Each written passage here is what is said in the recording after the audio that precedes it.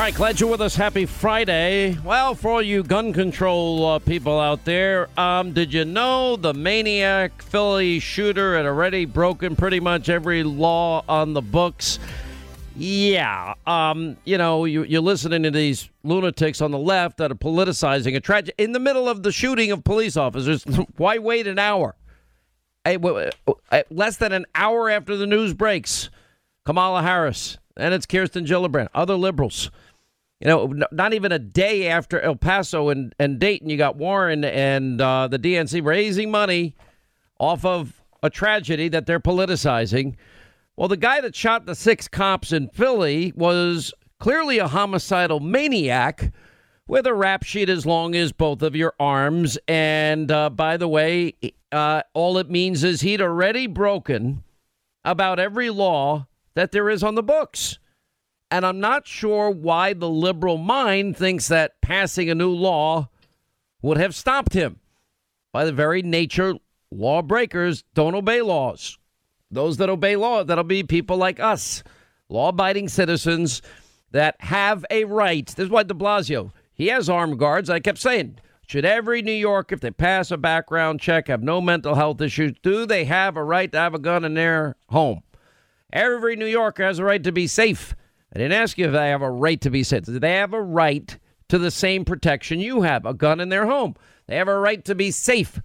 I ask again, have a right to be safe. And he's like, I'm not going to answer your question your way. I'm like, okay, the answer is in your non-answer. The answer is no. Hollywood liberals can lecture us and support all these anti-gun, anti-Second Amendment politicians, but it's not going to work.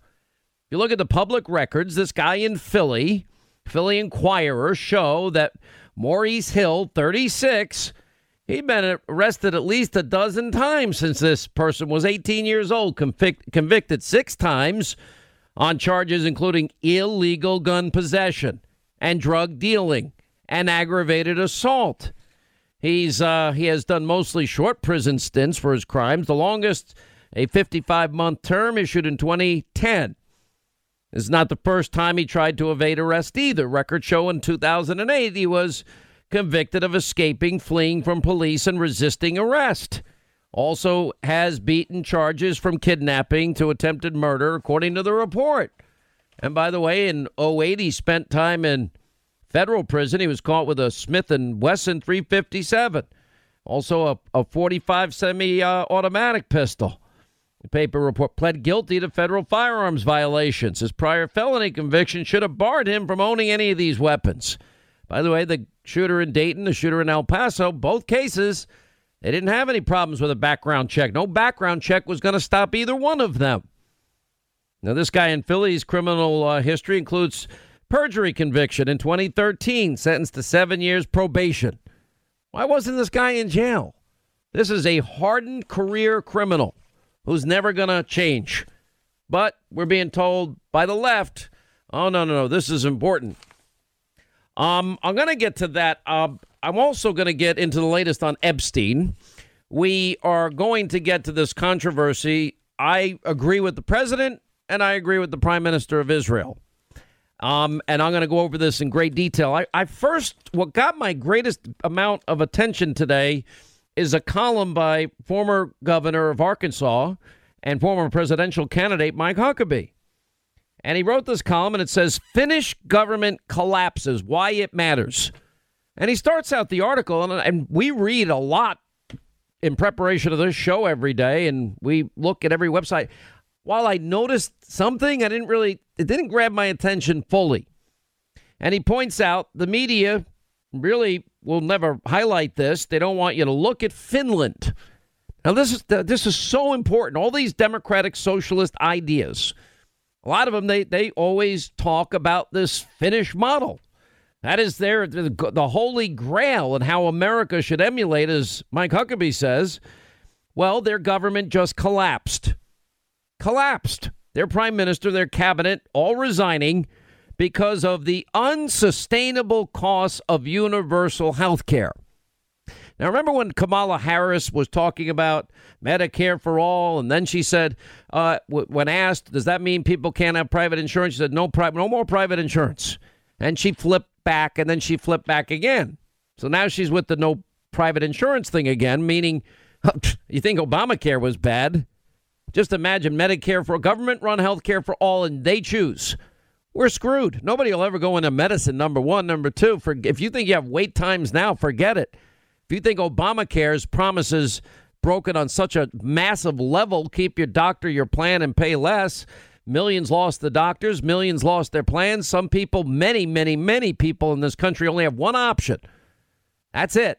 In their small town, their big city, one option. All the big insurers got out because they can't make money. There's so many better ways to do health care. We have highlighted our good friend, Dr. Josh Umber. I mean, I probably need to start paying the guy, for crying out loud. He's been on radio and TV so often over the last 5-6 years.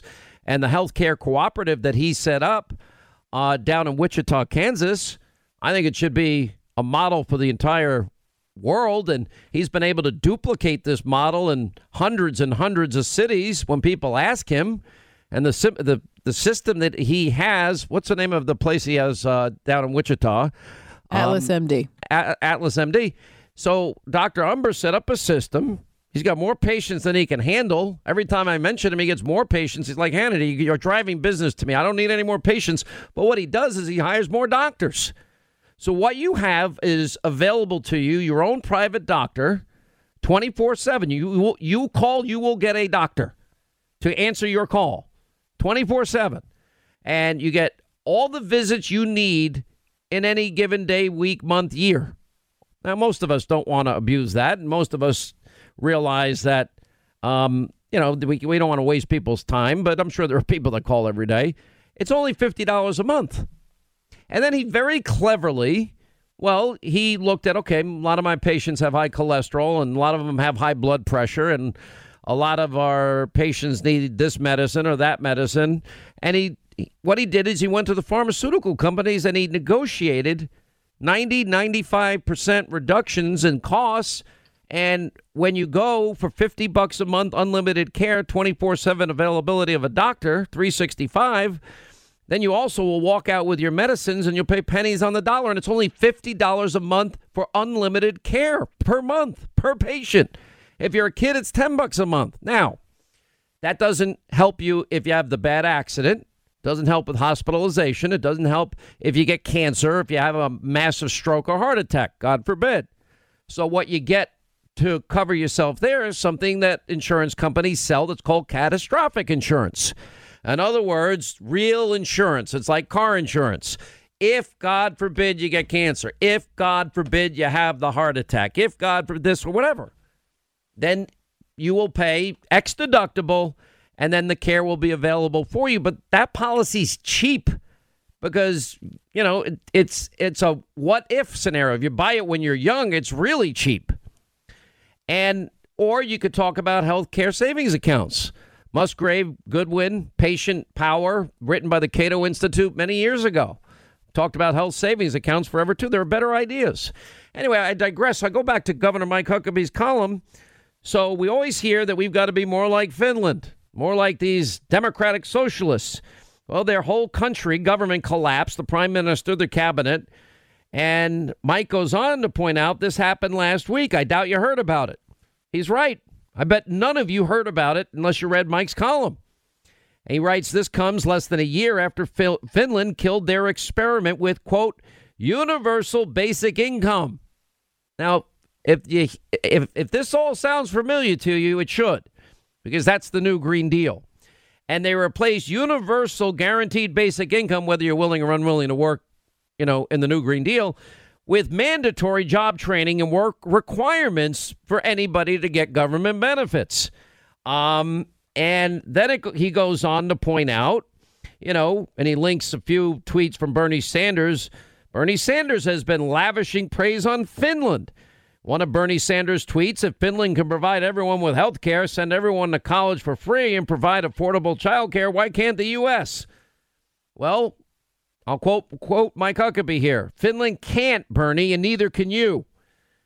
Now, the article goes on. He says, I forwarded this from a person who claimed that he recently checked Bernie's 2 Twitter feeds for senator and presidential candidate and expected there was a lot of ranting against billionaires and millionaires. He's one of the latter, by the way. and somehow became one while he was a socialist, quote, public servant. How do these guys in Washington all become millionaires when they're supposed to be servants of the people? I don't know. And about completing his mission to transform America with a lot of big government handout programs. And Governor Huckabee says, strangely, not a word about the collapse of the government of Finland due to the exact policies he's espousing. Now, I think, Linda, what we're going to do maybe over the weekend is we're going to start looking for all the times and all the liberals. We'll do our research as we always do. They said we need to be more like Finland because Finland collapsed. If you go back, Kamala Harris's plan, Medicare for All, when we examine the cost estimates for the first 10 years, Medicare for All, it takes up 90% of the federal budget. No money for defense, nothing else. Just Medicare for all. So what I can tell you with a certainty that if we follow Finland, our government will collapse just on that one issue. Never mind everything else that this new Green Deal is going to offer everybody. And anyway, if you scroll back, the word Finland never appeared in the news last week, he points out, barely, because, Bernie doesn't want to transform America into Finland, does he? But at least he can take solace in knowing that with people like him in Congress, he's already made a lot of headway into turning the U.S. into a place where the cost of government is unsustainable. That's all true. Mike Huckabee's right. All of this, the great example of Finland and Sweden and, all these countries we get told about. It's a failure. And it's going to be a failure here if we ever allow that to happen. Now, the question is, are we going to be smarter than Finland? The reason America has been a great success for all of these years is because of the God-given blessing of liberty, the wisdom to practice it, and capitalism. You see, capitalism, it's sort of the system that keeps you honest. What does it keep you honest with? Well, if the harder you work, the better you're going to do. Everybody has to provide goods and services that people want, need, and desire to make money, unless you want to be a criminal or a drug dealer and take the easy way out and you don't mind killing people in the process. But most good people have no problem getting up every single day. They work their 12, 14, 16 hours. They pay their taxes, obey the laws. They feed their kids. They study with them. They're exhausted. They play games on the weekends with them.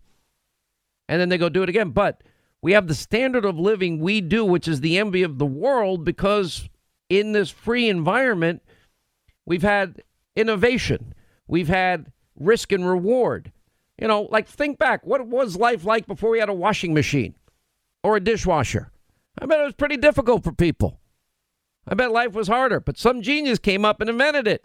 Hey, now everyone can get one at a very low cost, relatively speaking. Same with a car.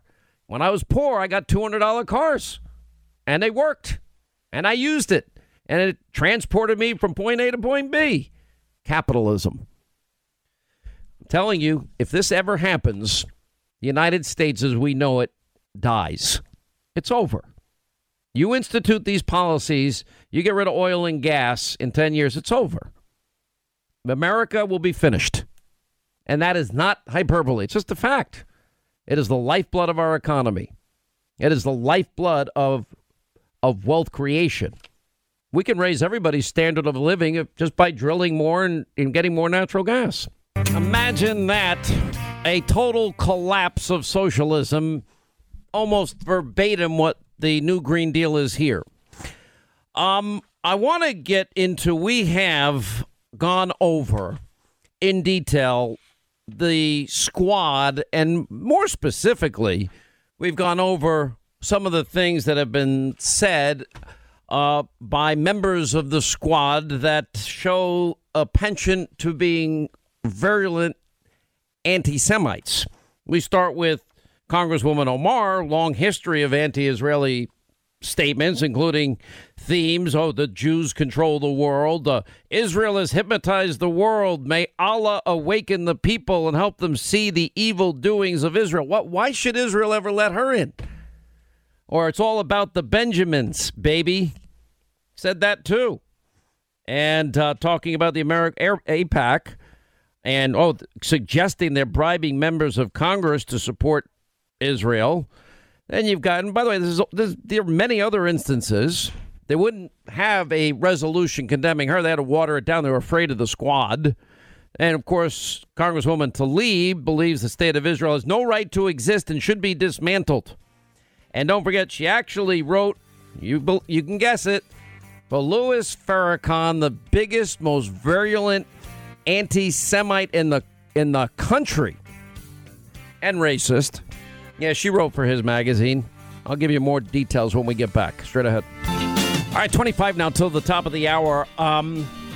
Before I get back to the issue of Israel and the squad, Congresswoman Omar Tlaib, and I mean, it's just clear. I wouldn't let them in.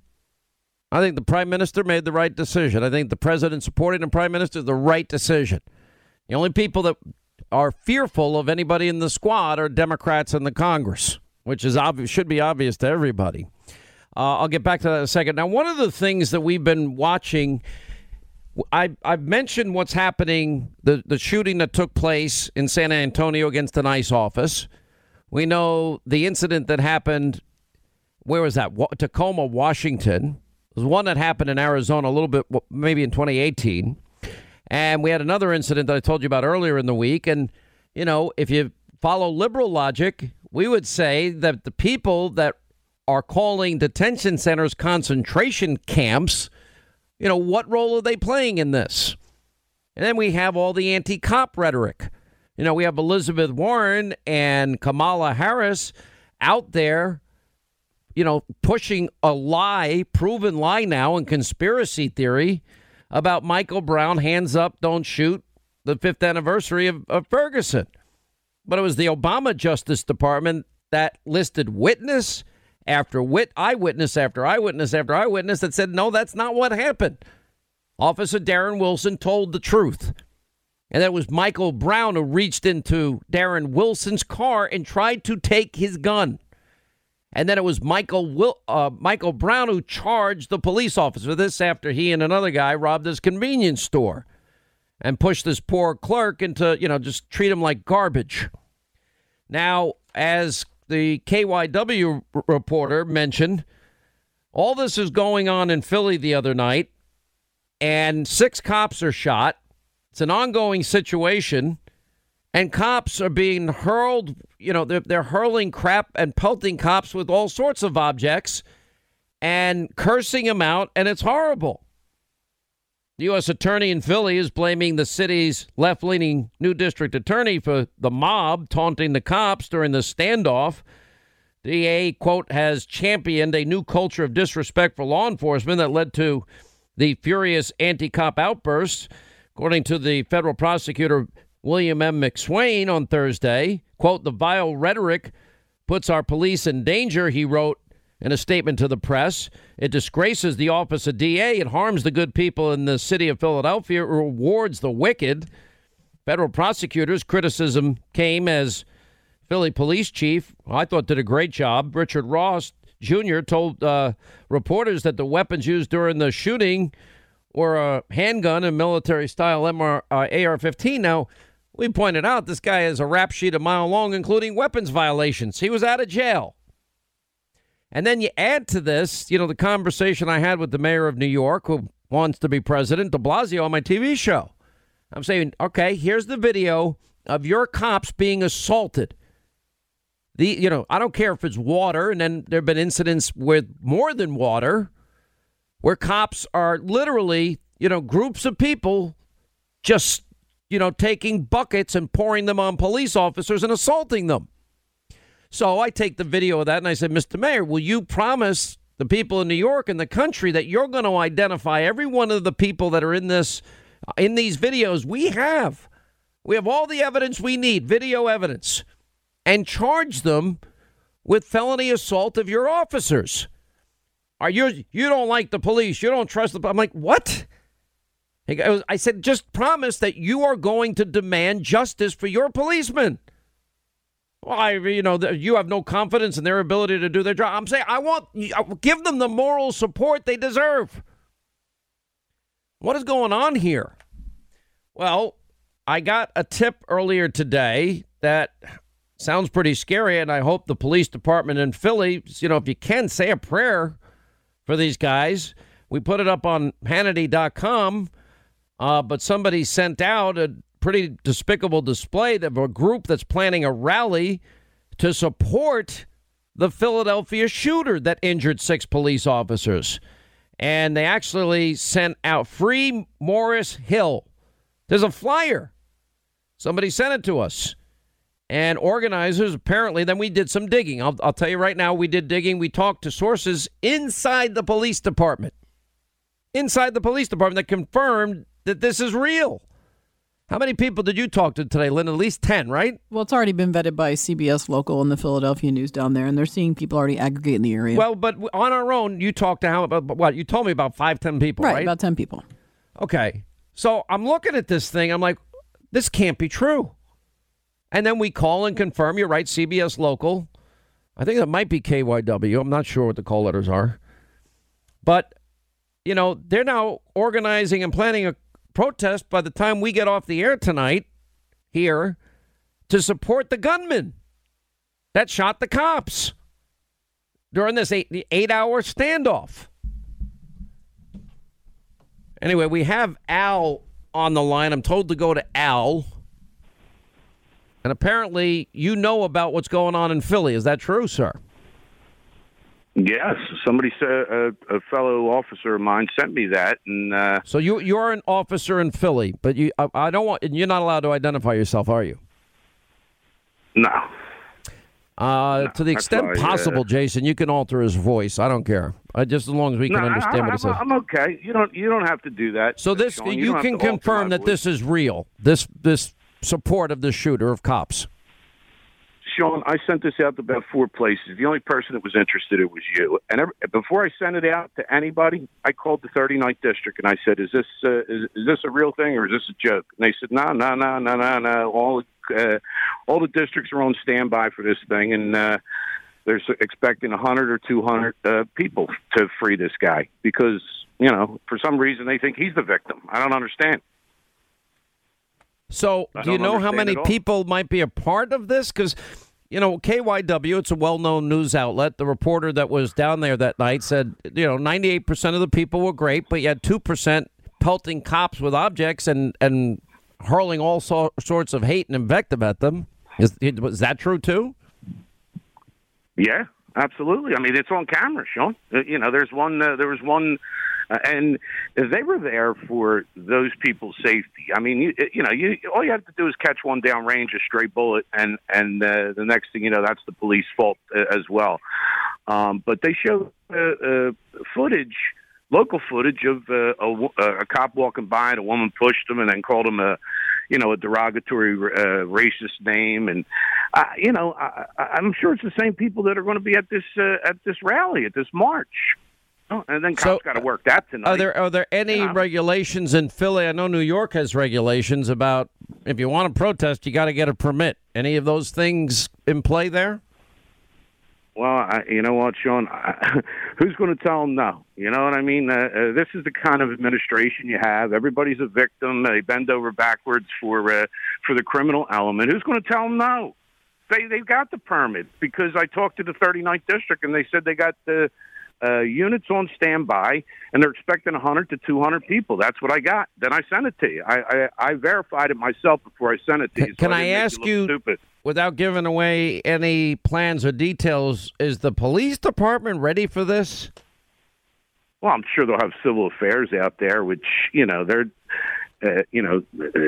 I'm not interested in civil affairs. If people are organizing a rally to support the guy that shot 6 cops this week, I want to know that the police that have to work this shift, and I hope it's all of them, and I was impressed with your police commissioner the other night, Mr. Ross. I thought is he a good guy like he seems?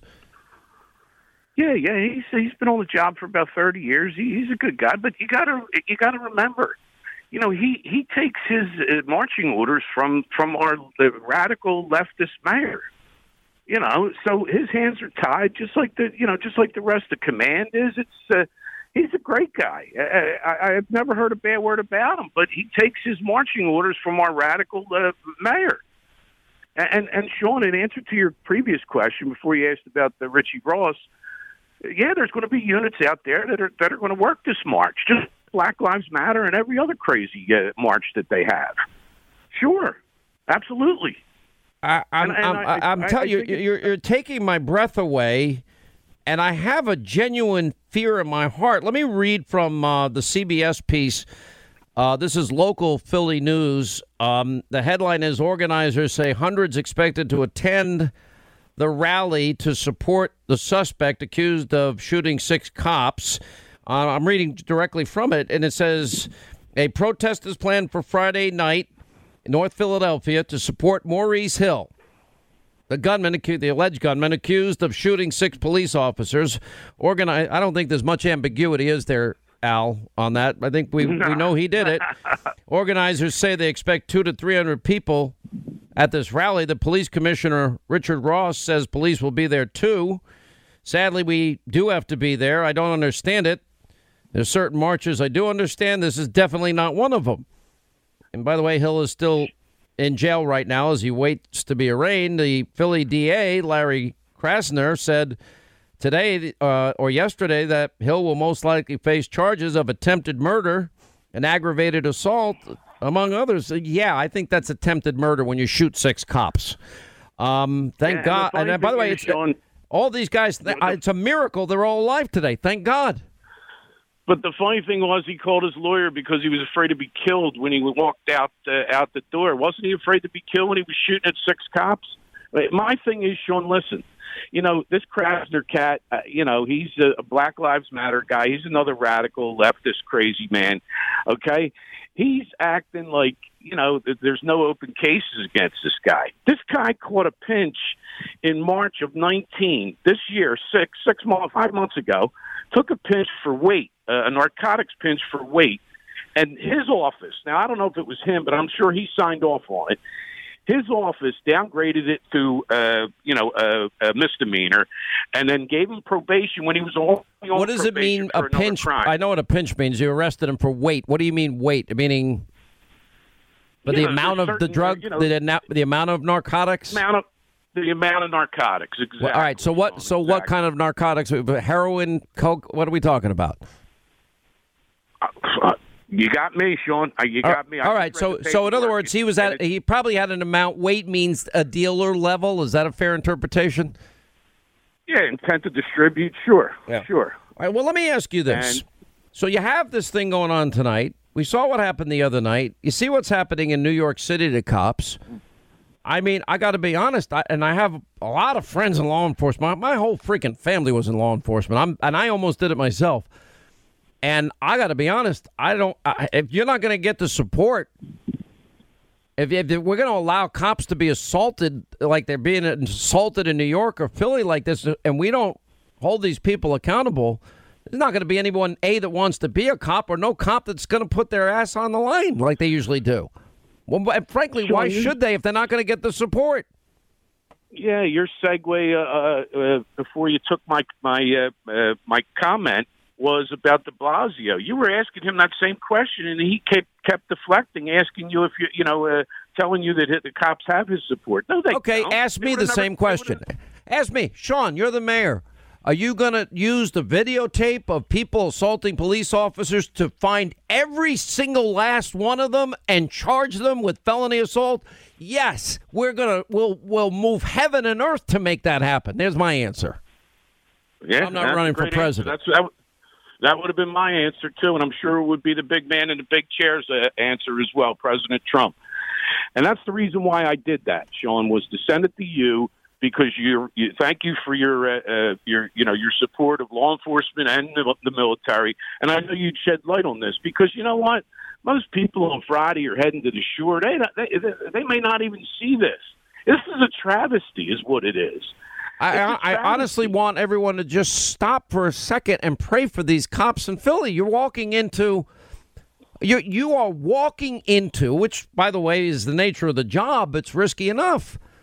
But putting yourself Sure. in a situation like this, and the city allowing this to organize, if this goes down, it is a hostile situation from the get-go. And if your city is like New York and you're not going to support the cops, and you have to be there. It's extraordinarily dangerous. I'm praying for all of your guys tonight. I really am. I wish I could do more. I wish I could go down and help you. Well, come on, strap on a gun and come on down, dude. Yeah, okay. You know what happens. They're going to throw my ass in jail faster than anybody else. And by the way, my case, it'll stick. The cops love you, Sean. Yeah, Maurice, by the way, right. He got away with his gun violations. Hannity's not getting away with anything. Trust me. That's like I tell my accountant every day, pay it. Just forget it. It's, well, you really, it's a legal deduction. I'm like, pay it. Well, right. If you or I were caught, it would be we'd be still in jail. I'd be calling your producer to put some money in my commissary account. By the way, I'd do it. I'd absolutely do it. Wouldn't be the first time. I've done it before. Listen, I'm going to say this. I really mean this. Please, you guys be safe tonight. I hope the police commissioner has enough guys on standby here. This sounds like a very precarious situation, and thank you for what you do every day. And if anyone comes after you because you are telling the truth about this, you come back to us, and we will champion your cause, I promise. You got my word on that. I appreciate that. All right, buddy. Hang in there. Please. Nobody's going to want to be a cop anymore. They can't do their jobs if this continues. You said earlier Bruce Orr was not working on the Russia investigation. Let me ask you, to your knowledge, did you not know that Bruce Orr was meeting with Christopher Steele, getting the information about the dossier and supplying that information to the FBI at the same time his wife Nellie was working for Fusion GPS that was helping Hillary Clinton? Did you not know he was doing that for the FBI? Correct. You did not know that? Correct. Okay, so he officed a couple of doors down, but you had no idea that he was actually the go-between to get that information. So what is your view of the way the FBI interacted with Steele and how we should understand what his role was here? Well, that's a big question. So, look, the investigation was not predicated on the basis of the information that Christopher Steele gave to us in the form of the dossier. That is just was not my understanding at the time and has never been my understanding. So just to say that flat out. Steele, at the time, my understanding was that he was thought to be a reliable source that had a prior relationship with the FBI and brought this information to us. Look, I don't know how to say this other than, we're not stupid, right? The FBI. We're not stupid. You take the information and then you try to vet it. And that, my recollection is, the Bureau, the folks in the Counterintelligence Division, spent a lot of time trying to vet that information line by line. All right, that was James Baker talking about Christopher Steele being a reliable source for them. The FBI is not stupid. We vetted the dossier line by line. Now, here's the funny thing about what he says. Now, in retrospect, we can look back. Because remember, John Solomon broke the story that the FBI eventually, by the way, Hour 2, Sean Hannity Show, 800-941-SEAN is our number, that the FBI eventually got around to vetting the dossier, and whoopsie-daisy, almost none of it, over 90% they could confirm was not true. We know it was unverifiable from the get-go because Steele himself also later testified he had no idea if any of it was true. He didn't confirm any of it. Now, that means, remember, the bulk of information, the FISA applications were the dirty dossier paid for by Clinton, put together by Christopher Steele with funneled money from Perkins Coie to Fusion GPS. And Bruce Orr's wife, Nellie Orr, was working there. So what Baker is saying is not exactly true. And now, listen, the cut before was Louis Gohmert grilling Rod Rosenstein over Bruce and Nellie Orr. Well, we've got a new bit of information. A couple of things have come out. One is we now have declassified documents that show that Peter Strzok was told that, in fact, Hillary Clinton's server was compromised, that the Chinese, they were getting in real time everything that went on that server, everything in real time. He didn't seem to care at all. I guess if it was Donald Trump's server, they would have cared, but it wasn't. It was Hillary's. She should win $100 million to 0. Trump voters, I can smell them. They're smelly Walmart shoppers. Now it goes even another level today with John Solomon's new investigative report. And now the DEA, we find out, was paying TSA agents to be informants at airports and ports in violation of regulations. And we found out that the dirt that Nellie Orr was feeding her husband, she was working for Fusion GPS, also with Christopher Steele digging the dirt on Donald Trump and his entire family. But what we're finding out is that it involved all these unproven allegations, basically any unsavory figure in Russia, they just tied to Donald Trump. Mobsters, any unsavory character.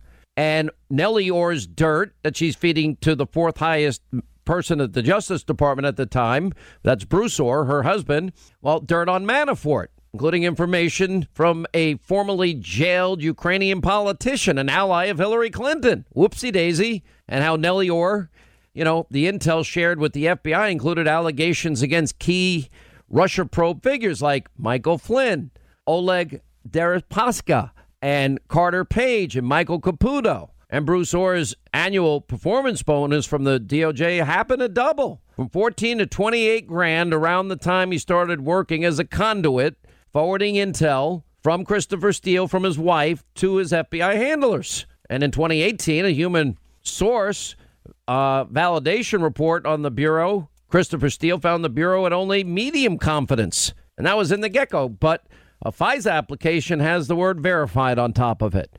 It was all unverifiable. And the people that put it together hated Donald Trump. And they were warned numerous times. We know that from John Solomon reporting, who joins us now. I'm just trying to lay the foundation for this new information. Yeah. I thank God on this I have a good memory. If you asked me who was on the show yesterday, I couldn't tell you. But on this, I don't forget. Yeah, no, you do have it lock solid, and you did a really good job of identifying the big problem here, which is it is clear from the Russia investigation and now from other parts of the FBI, the Justice Department and FBI, that the Justice Department is doing a very bad job vetting, managing, and deciding who should be sources. There is in the real world, no one would expect a husband, Bruce Orr, to be peddling his wife's company's information to his superiors during an election in which she's being paid to help defeat Donald Trump. We all know that's a conflict of interest. The Justice Department didn't see a problem with it. We know it's wrong that if you're fired as a source, that we don't set up a conduit like Christopher Steele did so that he could keep feeding the FBI who fired him his dirt, albeit his disproven dirt, by going to Bruce Orr. We know we shouldn't hire informants who we have a personal relationship with. We know that's a conflict of interest. That's what the DEA did. We know that government officials shouldn't be functioning both as a government official and a private informant at the same time, but that was going on.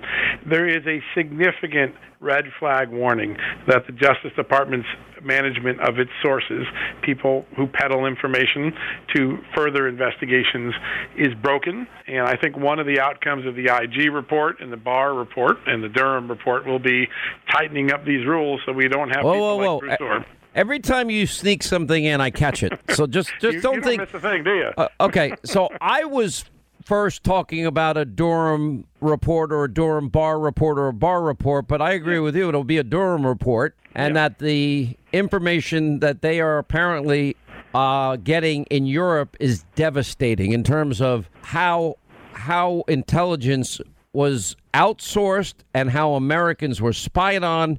And it was all part of an effort to first prevent Donald Trump from winning and then to undo a duly elected president. Would you say that would be part of what they find? I believe that's exactly what they're looking at. What they actually find, we'll have to wait and see. I always like to wait for the facts before I guess. But I will tell you this. We thanks to your show and all the platforms you've given reporters like myself, we've been able to show just how terribly flawed from July 31st, 2016 to April of 2019 when the Mueller investigation concluded, how terribly flawed the FBI's performance, the Justice Department's performance was in targeting the Trump campaign, investigating the Trump campaign, eventually exonerating the Trump campaign for collusion, which never existed. We didn't need 3 years to do it. It was a badly run investigation. I think where Attorney General Barr and John Durham are now focused on is what happened between March and July, from the beginning of the Republican primaries to the time that Pete Strzok opened opened up an official file. I think there is a growing body of evidence that there may have been, as I'm going to use the Attorney General's own words here now, political surveillance going on in the name of the color of law. And I think that they're beginning to dig into that, and we may hear of some new intelligence agencies or new entities that most Americans have never heard of that laundered some of this information. I think we're going to learn of a sort of an informal spy network that was taking a look at President Trump and his campaign and these Russia collusion allegations before the FBI formally opened up. That will be a huge, explosive revelation if that turns out to be true. Go into more detail on this. Well, I don't know a lot yet, right? I'm still doing the ground reporting, but we have questions, right? We know that Mifsud, by his own lawyer's account, this is the professor that first met George Papadopoulos, the flashpoint, the starting point of the Russia collusion narrative story, the bogus story that it is now, was directed to meet George Papadopoulos and take this young campaign aide of Donald Trump and bring him in contact with Russians or people posing as Russians, such as a student who pretended she was Putin's niece. We don't know who directed them. Was that the United States government? Was it a private entity? Was it a political entity? So that's one issue that we know Bill Barr is going to get involved in. We know from reporting, and I've confirmed it in my own reporting, that Stefan Halper, another academic, began reaching out to Carter Page in May and June, inviting him to a conference, and then eventually, after the FBI opened up a formal investigation July 31st, he was helping the FBI investigate Carter Page. But we don't know, since there was no FBI file before July 31st, if you believe the current testimony you just played, who was directing them in May, June, and July before that file was opened? Those are the sort of questions that Attorney General Barr and U.S. Attorney John Durham are looking at. And there's one common theme to this period of March to July that I call it the calling card, the signature of what was going on.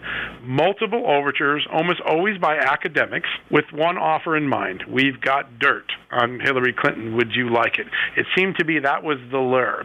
And when you see it happen 4 or 5 times, let's go through all the people that got offered that. You got Papadopoulos, you've got Roger Stone, you've got the Trump Tower meeting, you've got several other people that got these overtures. That has the signature of some form of an intelligence or an operation. A lot of that was going on March, April, May, June. We don't know who directed it, why it happened. That's the sort of stuff that I think Attorney General Barr is going to break open for the American public this fall. How big will, I know we've talked about now 4 separate reports we're expecting. The IG report on Comey. You believe there'll be an IG report on leaking. Let me put that off to the side for a second. Sure. The FISA report from the IG, the Durham report. But let's go to FISA. That will be first after Comey, correct? We expect. The leaking could come before it in the sequencing that I've heard. But listen, these things take a life of their own, and somebody gets a report half done, and then there's a conflict with a lawyer, and you got to wait, right? It's unclear, but they're going to be in some form of order. The big one, the one we'll care most about from Michael Horowitz, I believe, is going to be the FISA report, and that looks like that's still several weeks away. Mid-September to early October is the current time frame that I'm hearing from my sources. Unbelievable. All right, so, and how is it that the FBI, now this was interesting what Andy McCarthy said. He said any counterintelligence operation, well, that would be the president's counterintelligence operation. That's so right. What he's saying in that is Obama had to not only know, but approve of it, and it's his, and probably been updated on it. Nobody has ever asked him. Yeah, I remember I think we did a column and talked about this a few months ago, Sean, about one of the two of the people that owe us answers. Hillary Clinton, when did she know what Steele was up to, and when did she know it? And Barack Obama, when did he know, and when did he know it? Let's go back to a famous earlier Russia investigation. We all remember Doug Campbell, the undercover informant for Uranium One, when he was spying on Vladimir Putin's nuclear company as it was trying to get an unfair advantage in the U.S. market, try to corner the American uranium market. He was reporting his stuff to his FBI handlers, and his FBI handlers told him that anything Russia, this sensitive, this counterintelligence-oriented, was briefed directly to President Obama. And he was told of 2 times where he got a congratulations. The president was briefed on this. If President Obama would be briefed on that, of course he would be briefed on the targeting of the Republican nominee of the 2016 election. He's never had to answer that question. One more question with John Solomon when we get back. 800-941-SEAN, toll-free telephone number if you want to be a part of the program. Right, as we continue, investigative reporter, also executive vice president and columnist for The Hill, John Solomon, is with us. Let me go to this other report that came out this week that Mr. Hillary should win $100 million to zero. Mr. Insurance Policy. There are a bunch of Walmart shopping Trump supporters, smelly ones. Peter Strzok was told that Hillary's email server with top secret classified information on it, clear violation of the law, numerous felonies, that the Chinese were getting all the information on that server in real time, and he didn't care. Why? That is a wonderful question, and I'm going to refer you to something that a lot of reporters didn't pick up in the note that Chuck Grassley sent out that brought this all to light the other day. There is a little footnote, and if you could skip over it real easy in these long documents, but it says that Grassley is extremely confirmed that there was a highly classified piece of information that the FBI chose not to look at when investigating Hillary Clinton, her server, and the potential compromise of U.S. national secrets. That's the first time we've ever heard that the FBI made a conscious decision not to look at a highly classified piece of evidence. They certainly had clearance to do so. Why would they ignorantly choose not to look at that information? We don't know what the information is, but it isn't an accident that Senator Grassley wrote about it. And what Grassley's letter further indicates is that since January of this year, he's repeatedly asked the Justice Department to answer why did the FBI not look at this, and they don't answer. Silence is their only response. All of what we're talking about is coming, a lot of it, if not all of it, in the next month. It's going to be explosive. None of this would have happened in large part because if not for John Solomon's real hard, in-depth investigative reporting. You should get the Pulitzer when the New York Times and Washington Post gives theirs back for their fake news Pulitzer Prizes. Thank you, sir. Thank you, Sean. Have a good day. You too. 800-941-SEAN, toll-free telephone number. All right, what about the victims of Epstein? Does anyone ever think of them? We'll explain coming up next. And how do we save our big cities from all the violence and poverty after decades of Democratic rule? Straight ahead. All right, 25 till the top of the hour, 800-941-SEAN, toll-free telephone number. You want to be a part of the program. You know, the Attorney General Barr had said, if you were part of this operation, this sick network of Jeffrey Epstein, Lolita Express and Orgy Island and all these young girls, and he goes, don't think you're resting easy. And he's very clear about it. And he said the people that he was so angry that this had happened, whatever it means, however he died, suicide or whatever, I'm not beginning to go down that avenue. I have no clue. And we'll find out from the experts at some point. But he was in, we know that he tried to commit suicide a couple of weeks earlier, and he was in solitary, and the guards apparently were asleep. So we know that part at this point. We don't know much more than that. But the Attorney General focused on the victims of Epstein. And I'm going to play for you Jennifer Rose, and this is one of Epstein's accusers, and describing being recruited by Epstein when she was 14 years old. Now, some of this is going to be disturbing if you have kids in the car, but I think the Attorney General's right. They've got to get to the bottom of this, just like the human trafficking of young girls that happens on our southern border. I've interviewed agents. This is all the work they've done, stopping the human trafficking of young girls into prostitution. And we don't ever discuss that part of why we should secure the border. Anyway, this is Epstein accuser Jennifer Rose. When you first met him, what did you think? What did he say? Very nice. Basically saying that, he's heard a lot about me. The recruiter was talking such nice things. Rose says she was served wine in Epstein's kitchen, and they talked. When she left, she says she was given $300 and was repeatedly invited back. The secretary would contact me and say, are you free? Can you come by? Epstein would like to see you. You listen to this, it blows your mind. What she did with Epstein in the massage room. 14 years old. How graphic can people on the radio take this? Linda, I mean, you listen to this. I mean, it makes my blood boil. Doesn't it make your blood boil? Yeah, it's disgusting. It's outrageous. And when I see a child, I want to protect it and give it love and shelter and food and clothing and give it the best life I can. It's horrible. Yeah. Let's play the Attorney General's promise from this week. Most importantly, this case was important to the victims who had the courage to come forward and deserve the opportunity to confront the accused in the courtroom. I was appalled, and indeed the whole department was, and frankly, angry to learn of the MCC's failure to adequately secure this prisoner. We are now learning of serious irregularities at this facility that are deeply concerning and demand a thorough investigation. The FBI and the Office of Inspector General are doing just that. We will get to the bottom of what happened, and there will be accountability. But let me assure you that this case will continue on against anyone who was complicit with Epstein. Any co-conspirators should not rest easy. The victims deserve justice, and they will get it. The victims deserve justice, and they will get it. Anybody complicit, any co-conspirators, don't rest easy because this guy's dead. Anyway, Tracy Melchior is with us. Now, she's an actress. She's now doing a lot of faith-based films, and she's an entertainer. She was on the hit series One Life to Live for a long time. She wrote the book Breaking the Perfect 10. She's joined us in the past about the tragedy of abuse of the young girls in Epstein's sex trafficking. And, Tracy has talked about these issues a lot, even personally has revealed that she had been raped and used, and it's way too common. Tracy, welcome back. Hi, Sean. Thanks for having me. I'm sorry we're talking about this again.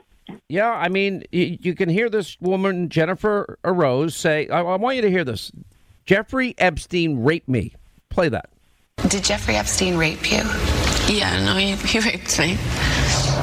Forcefully raped me, but knew exactly what he was doing. And I don't think cared. What hurts even more so is that if I wasn't afraid to come forward sooner, then maybe he wouldn't have done it to other girls. I feel really guilty. To this day, I feel really guilty. You know, he hurt me badly. I prefer not to go through this. So, this is one way for me to get justice.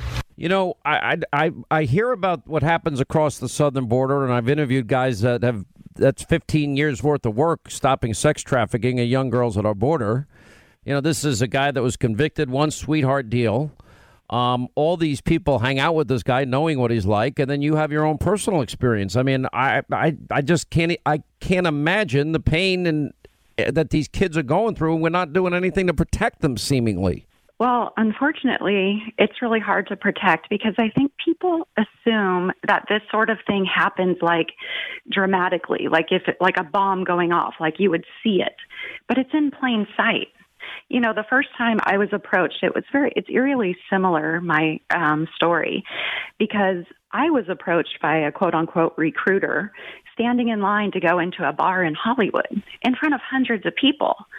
And nobody knows what's going on, and it's right in plain sight, happening all the time. So they're assuming like you would see something dramatic, like someone come put their hand over someone's mouth and drag them off. And that's not what's happening. It's happening right in front of all of us. I don't know. I mean, you're a survivor, but I don't know if you really ever are fully a complete survivor, because I know people that have had this type of trauma in their life. It never leaves you. It's like an evil that has been perpetrated on you. Well, I will say for me, becoming a Christian helped tremendously. And that I was able to really feel like I could bury it and get on with a life of faith and turn my life around, because a lot of what happens, and I think that's certainly what happened to me. See, the first thing they do is they pay you with a compliment, right? And then they start doing things for you. Like she mentioned, the first time nothing happened, but they gave her $300. So what they do is they start making you feel indebted to them. And as girls, we're raised to be polite and nice, And go through. When you say you were recruited at that young age, what do you mean specifically? And how old were you at the time? And exactly what do you think they're saying? When do you pick up? This is not what I think it is. Well, for me as a child, I was a victim of sexual abuse. It started at 12 with an attempted rape, then a rape at 16. Also had an employer at 16 that had assaulted me. But when I was an adult, is my experiences in Hollywood with the billionaires and the, directors and that sort of thing. So I was an adult. Is that casting couch, is that a cliche or is it real? There's good and bad in Hollywood, I will say. It's not everyone, but it is a factor. And I know that for me, there was a director and, I had auditioned for something and I was on the job and it was a little bit like, oh, he's kind of cool and he's nice and he's taking an interest in me, even though it was a small role. And I was flattered by that. And before I knew it, his secretary was calling and, would like to see you. And I would come to the office and I'm thinking, wow, this is great. Well, it wasn't an official meeting, so to speak. It was an arranged kind of process to see if I would be a potential candidate, so to speak. And I was flattered. And he was a huge, well-known director.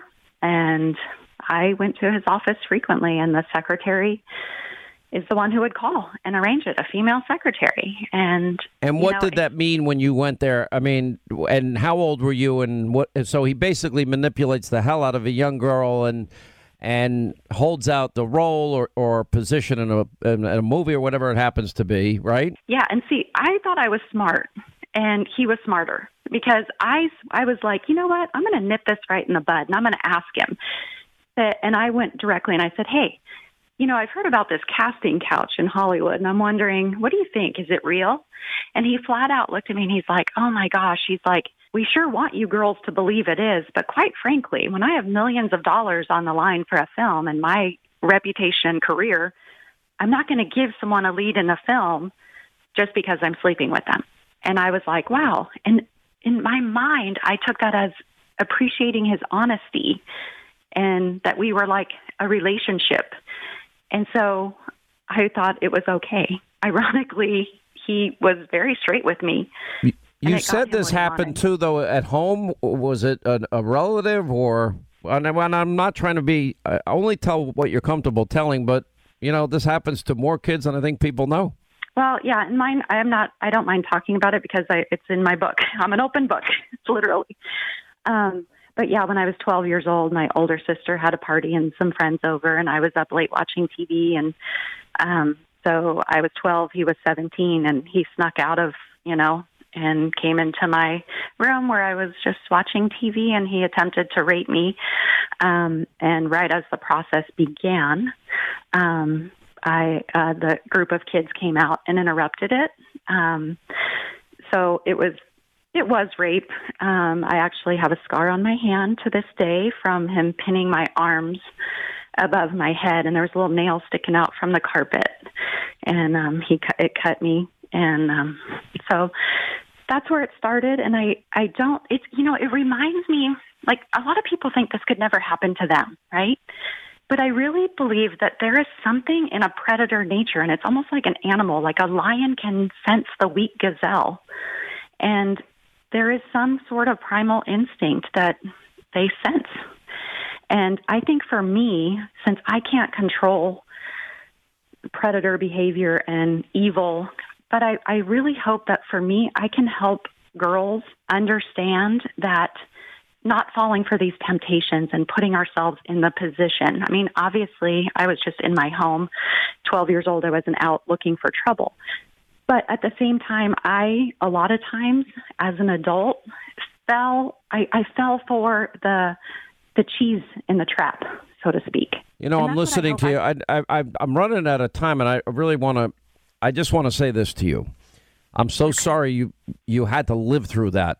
I know other people have told me their stories. I don't think you can ever get over the evil that's perpetrated on you like that. We have it happening at our southern border. And I hope the Attorney General hears an interview like yours because he had so much passion. I'm sure he understands it. I could tell. And I hope anybody that was involved with this guy, anybody that was involved in any way gets what's coming to them. They deserve it. I agree.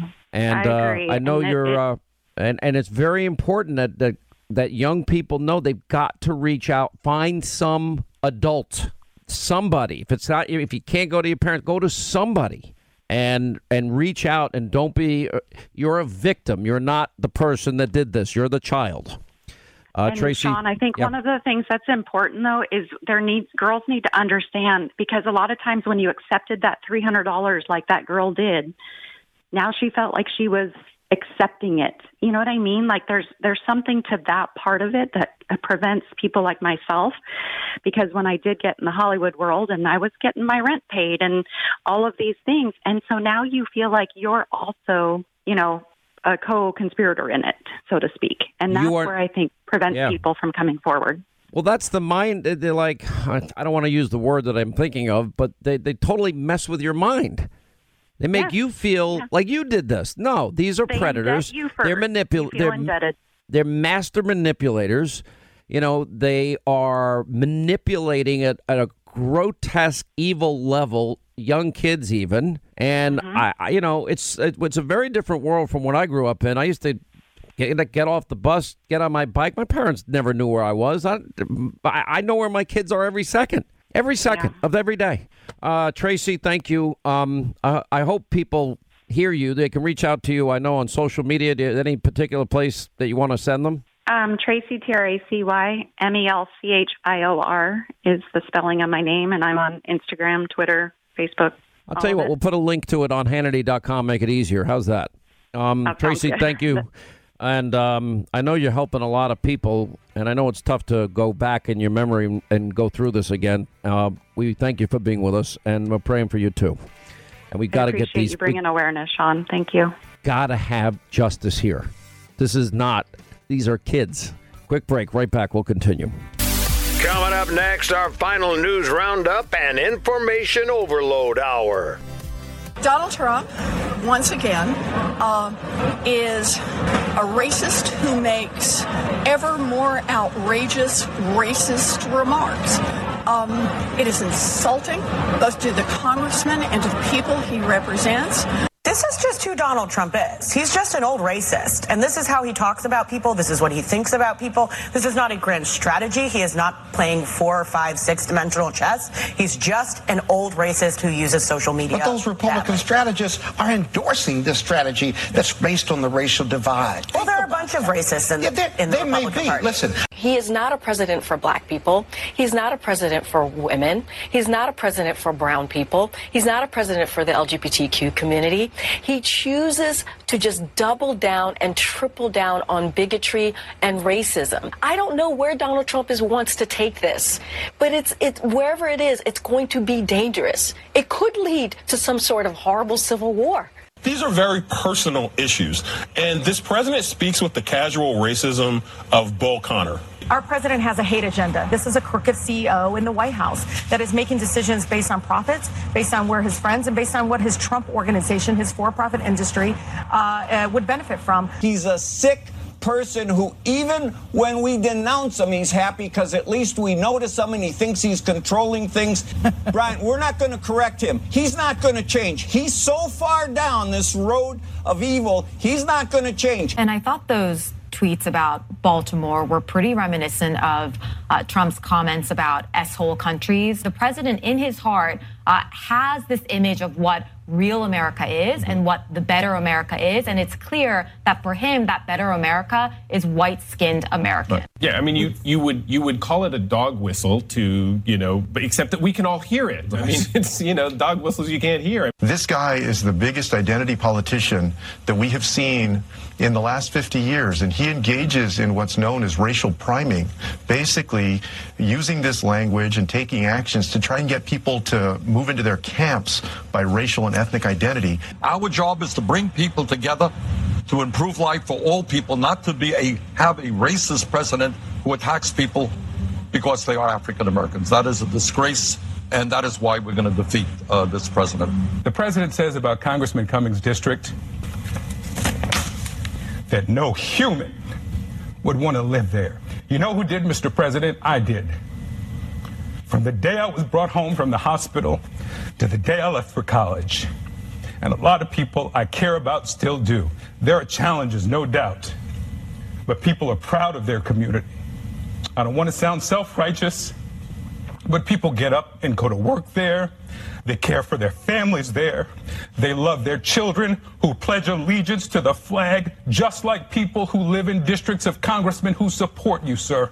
They are Americans, too. All right, glad you're with us. News Roundup Information Overload Hour, 800-941-SEAN if you want to be a part of the program. All right, so you got the media, mob, the Democrats, attacking Donald Trump.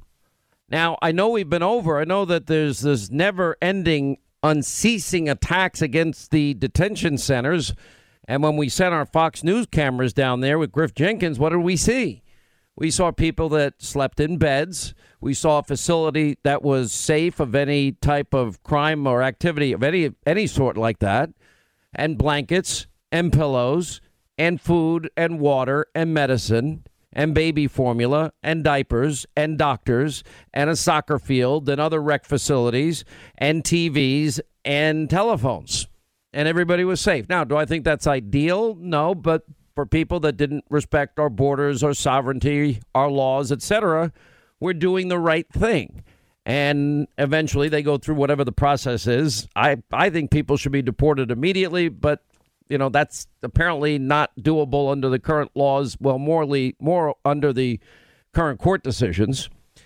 And you have all these people, attacking. Now, the president did bring up that we have, for example, all the media coverage on the shooting in El Paso. And it's blamed Donald Trump for El Paso. But within hours, we had a shooting in Dayton. Well, the person in Dayton was a radical socialist Elizabeth Warren supporter. But nobody in the media blamed Elizabeth Warren, nor should they have. Nor should they have blamed Donald Trump for El Paso. Nor would you blame Bernie Sanders for what happened in the shooting in the ball field a couple of years ago. By this logic.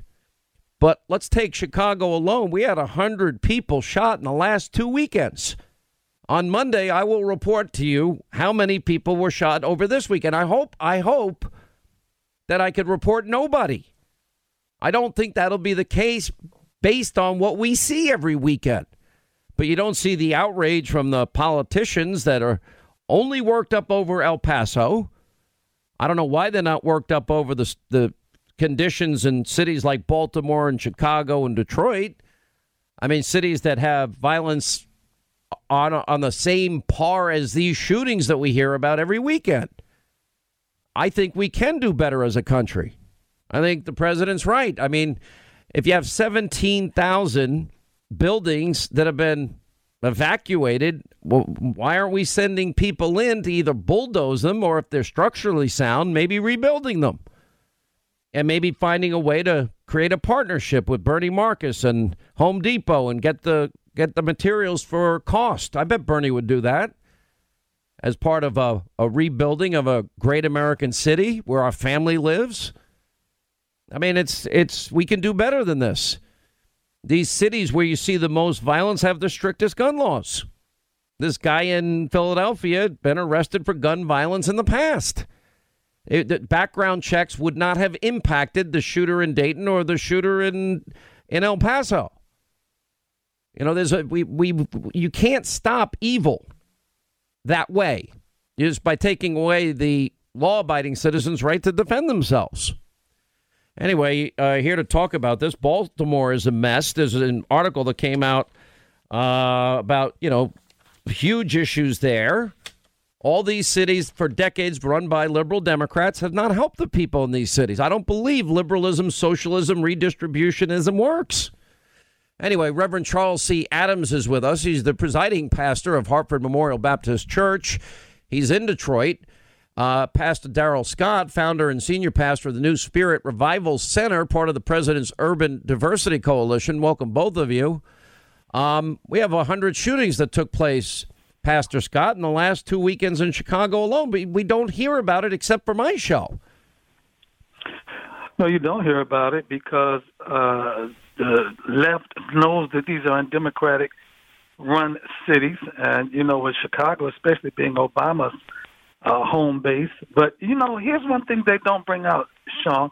Most of the gun violence in the inner cities they're not crimes of passion.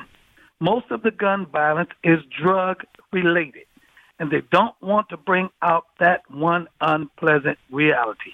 Why do you think that is? Crimes.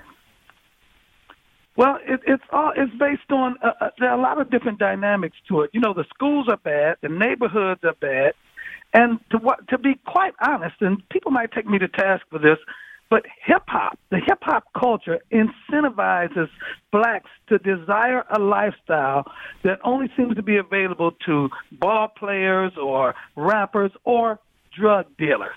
Okay, I can't play basketball on a professional level. I can't rap, but I want this bling. I want this lifestyle. It's the same thing that influenced me when I was growing up. I was a victim of the blaxploitation movies in the 60s. My role models, the role models that I had were Superfly and the Mac and all of these guys, and they were all drug dealers, and they had the big cars and lifestyle, and we would look at that and say, ooh, that's what I want.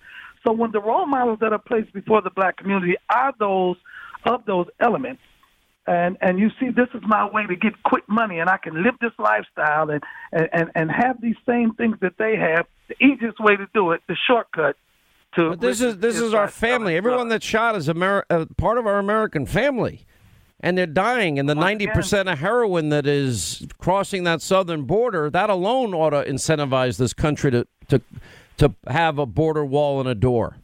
90%. We're losing 300 kids a week to heroin and opioid overdoses. We bring in Pastor Charles C. Adams.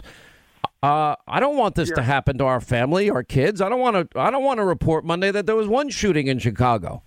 I want the people in Chicago and the people of Philadelphia to be safe. We saw 2% of the people taunting and throwing crap at the cops the other day, pelting them with stuff. And the cops are in the middle of a shootout where 6 of them got shot. Why is that happening? Well, immediately, we need an assault weapons ban in this country. There's no reason why somebody should be running around with an AR-15. He did not create it. He did not build it. We need stricter gun laws, not just in Pennsylvania. Reverend, you do understand that you can. You do understand. On the gun? Yeah, I mean, it's Pastor, you do understand that anybody that wants to build any device that's going to kill large numbers of people, you can do that in 10 seconds. If that's where your heart is, all you're going to be doing is taking away the rights of other people to defend themselves from evil if it enters their home and threatens their family. But we have more gun violence in the United States because of our stubbornness. Chicago has the highest, the toughest gun laws in the country. They have the laws. Illinois has some of the toughest gun laws in the country, but Indiana does not. And a lot of these guns are coming across state lines. There's the gun hold. Pastor, you got to understand something. The guy in Philly had already been arrested on gun charges. And he still went out. Why wasn't he in jail? You're not making any sense. That's all the more. You're blaming an inanimate object. The guy in Philly was a felon. Felons are not supposed to own guns. He bought the gun illegally. When I was in the streets, we handled guns a lot. All of the guns were purchased illegally. Okay, if he, Reverend Moore, where did he get the gun from? Take away the assault rifles. He'd have shot him with something else. Illegally? It's a matter of the heart. Where did the Sarnoff brothers get the slow cooker? What do you call that thing? The pressure cooker. Where did they get that? They bought it in a local. We're going to ban pressure cookers next? Yeah, I mean, are we going to ban knives next? Are we going to ban tire irons next? You might as well throw knives in there, too, because we had a couple of knifings recently. We are talking about an AR-15. You cannot compare that to a pressure cooker or a knife. Tell that to the people in Boston that had their legs blown off, sir. What are you talking about? You're not dealing. Let me tell you something, Pastor Adams, about guns. Guns take on the character and the nature of the individual that possesses them. In a good man's hand, the gun is good. In a bad man's hand, the gun is bad. It's not the gun that determines the crime. It's the criminal that determines the crime. But you cannot determine who is good or who is bad before they get the gun. And it only takes one person to shoot 6 police officers who are armed and shooting back. It takes one person to kill. Okay, so let me ask you a question, Pastor. You're hung up on the AR-15. One quick question. If the next shooting incident is with a pistol, you want to ban pistols? Do you want to ban all guns? If the hold on, if the you ban your hang on, no, listen. You ban your AR-15. You ban then the next shooter has a bunch of pistols. Do you want to then ban pistols too? That's when you know what? If you yes have or no background checks, stronger background checks. I didn't ask you that. I'm asking you. Well, the people in Dayton and El Paso had a background check. They passed it. So do you want to ban? Would you want to ban pistols if the next shooting happens to be used to use a pistol? Would you want to ban them? Semi-automatic pistols. Yes, because that's the only. So you basically want to take away. You want to leave us defenseless. Let's be honest here. How long did the El Paso shooter go on his I'll get back to you. You look at the numbers of people. Chicago, one city, 100 people shot. And then the answer is it's the same predictable answer. Well, we're going to get rid of this gun or that gun. Okay, well, then the next shooting incident is going to be another gun. Or it's going to be the insane anarchist cookbook, a book that is written that teaches people how to build bombs. And what about the Sarnov brothers? Do we get rid of those slow cookers? What do you call those slow cookers? Any crock pots, pressure cookers? I don't know. I never cook with a pressure cooker. I'd rather use a George Foreman grill. But they're using, look at the people in Boston. And then if the next one after that is going to be a revolver, we'll have to ban revolvers. The only problem is, at the end of this process, when law-abiding Americans have given up their arms, they now have no defense in their homes. I know Hollywood liberals can afford armed guards, and I know our politicians have armed guards and police. Well, what does the average American get to do? There's a lot of evil in this world. The evil is in one's heart. The guy in Philly should have been in jail for his prior weapons laws that he broke. Quick break. Right back. More on the other side. All right, glad you're with us. 25 now till the top of the hour. We're going to get back to Pastor Reverend Charles C. Adams and Pastor Darrell Scott. I want to give you some numbers that just recently came out because it's very interesting. After El Paso and Dayton, Ohio, along with the shootings that we see, sadly, every weekend in cities like Chicago, I don't know why, generations now of only liberal so-called leadership hasn't fixed any of these problems. Anyway, the call now is the predictable, let's ban this, let's ban that. Well, okay, well, then we will disarm law-abiding citizens. What do they do when evil people, like the guy in Philly, he had already been arrested? He had never violated for violating the gun laws. We had background checks in El Paso and Dayton. Anyway, if you look at it in the Center for Disease Control and Prevention, the FBI and other sources, and you look at public opinion findings, how many people die from gun-related injuries in the U.S. every year? Suicides accounted for 6 in 10 U.S. gun deaths in 2017. That's the most recent year we have. 39,773 people from gun-related injuries, according to the CDC.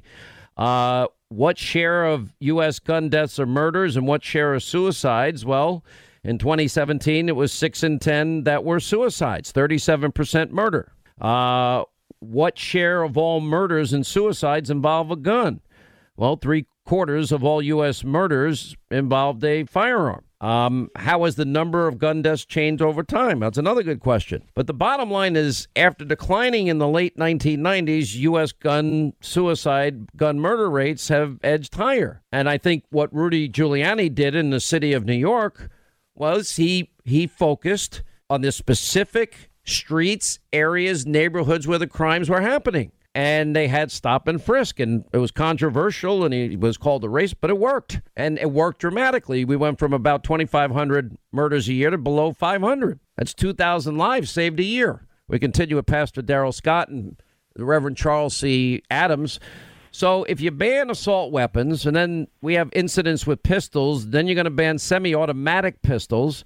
Okay, then the shooting after that will be a guy that has 400 pistols, and he just lines them up and he shoots one after another in rapid fire. Then I guess the next logical thing you'd want to ban is all guns. Is that true, Pastor? Absolutely not. Although we do have to take seriously certain provisions in our gun laws, like for gun shows that provide a loophole for criminals to get guns and for guns to proliferate in the inner city. And then also different laws for different states. So if I live in a state that has strict gun laws and another state near me does not, then that negates the value of those strict gun laws. So you want the federal government to be able to step in and have basically full gun control or do you support a gun buyback program? Do you support national laws? Because cities are creatures of the state. States are subordinate to the federal government. We're all one country. So whatever one state does affects another state.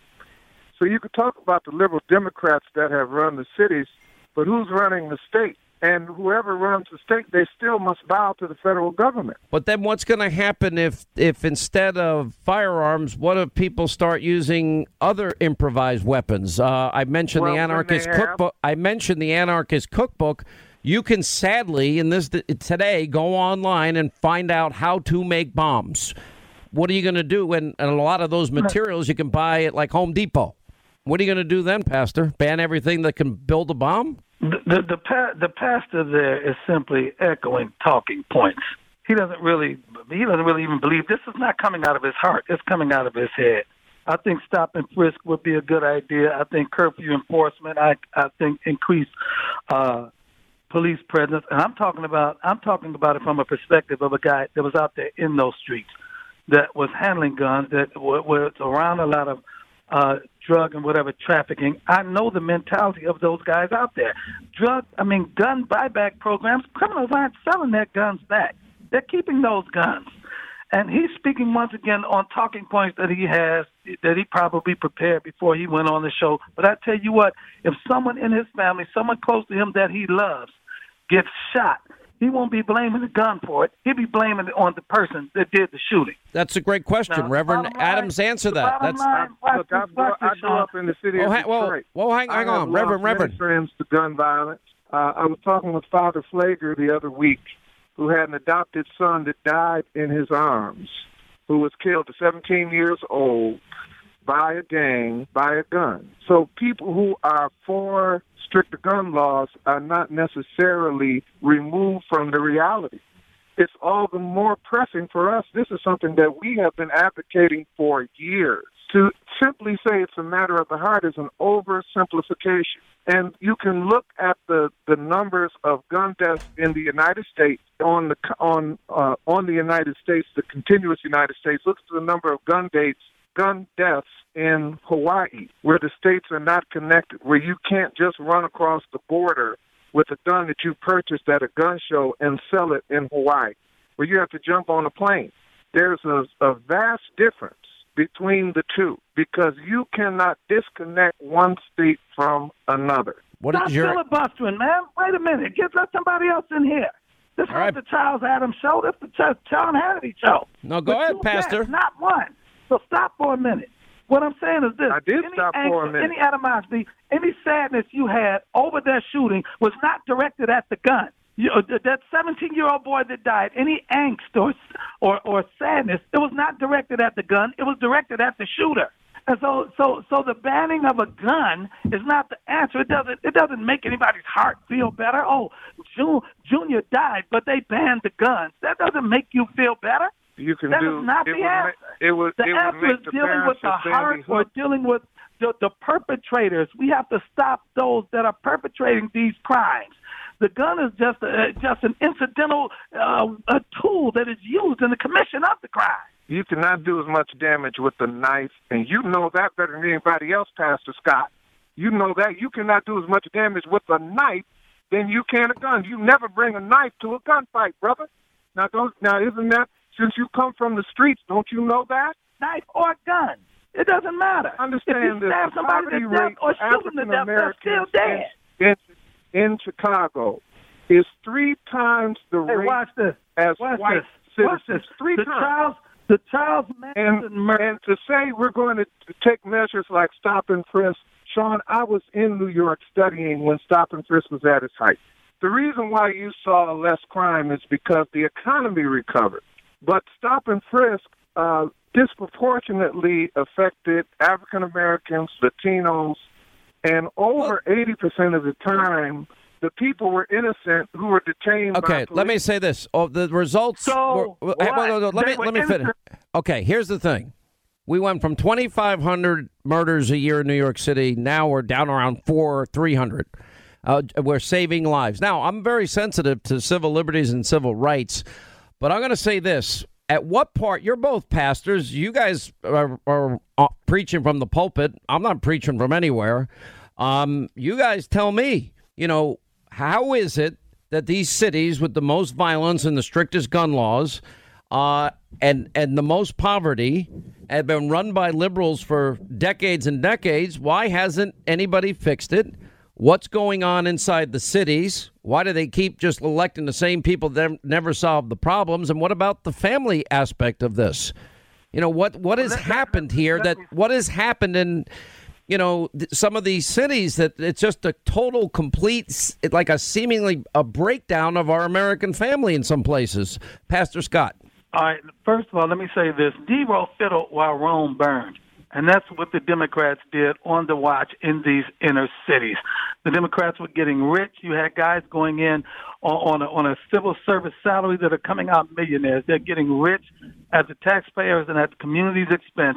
But in revisiting what you said about stop and frisk, Sean, let me tell you this. I've been pulled over at times, even when they've had sobriety checkpoints or whatever, and I've been pulled over. I don't take offense to it. If I know that the purpose of this pulling over is to make my city safer, I'm not going to play the race card. Oh, I'm a black man, and you're pulling me over. If it takes me getting pulled over and inconvenienced for a few minutes to ensure that another person lives and my community is safer, then I'm all for it.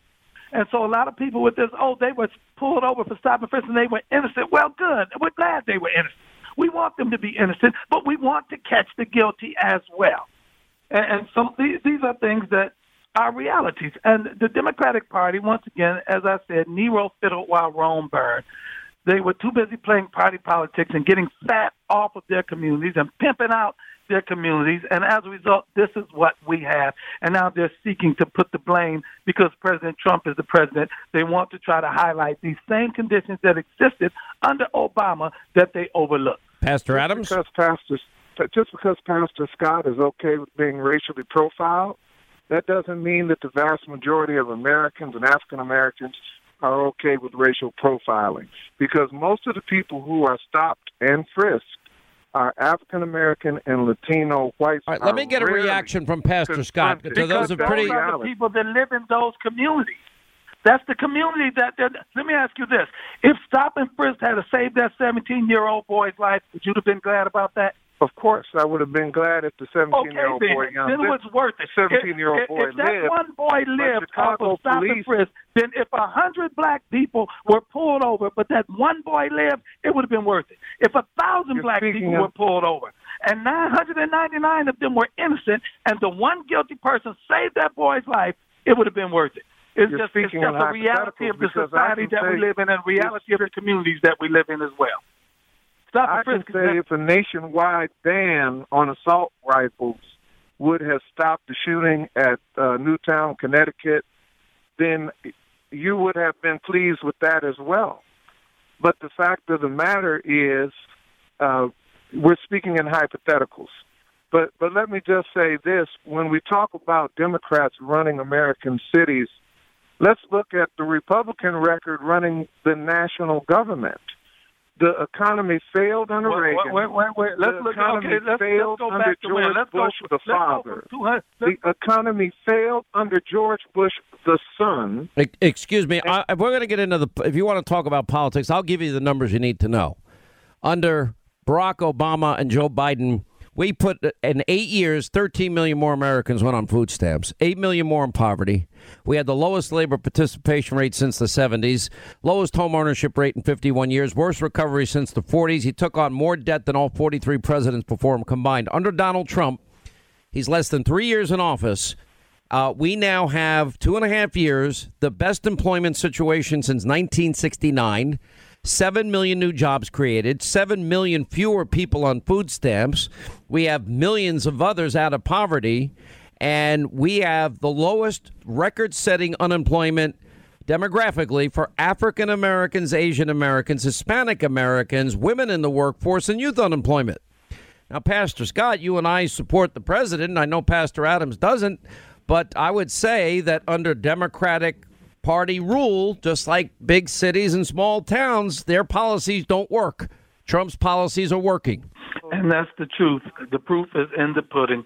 Trump's policies are working, and they're working in spite of resistance, in spite of opposition, in spite of distractions, in spite of Congress, in spite of all of the forces that are aligned against him.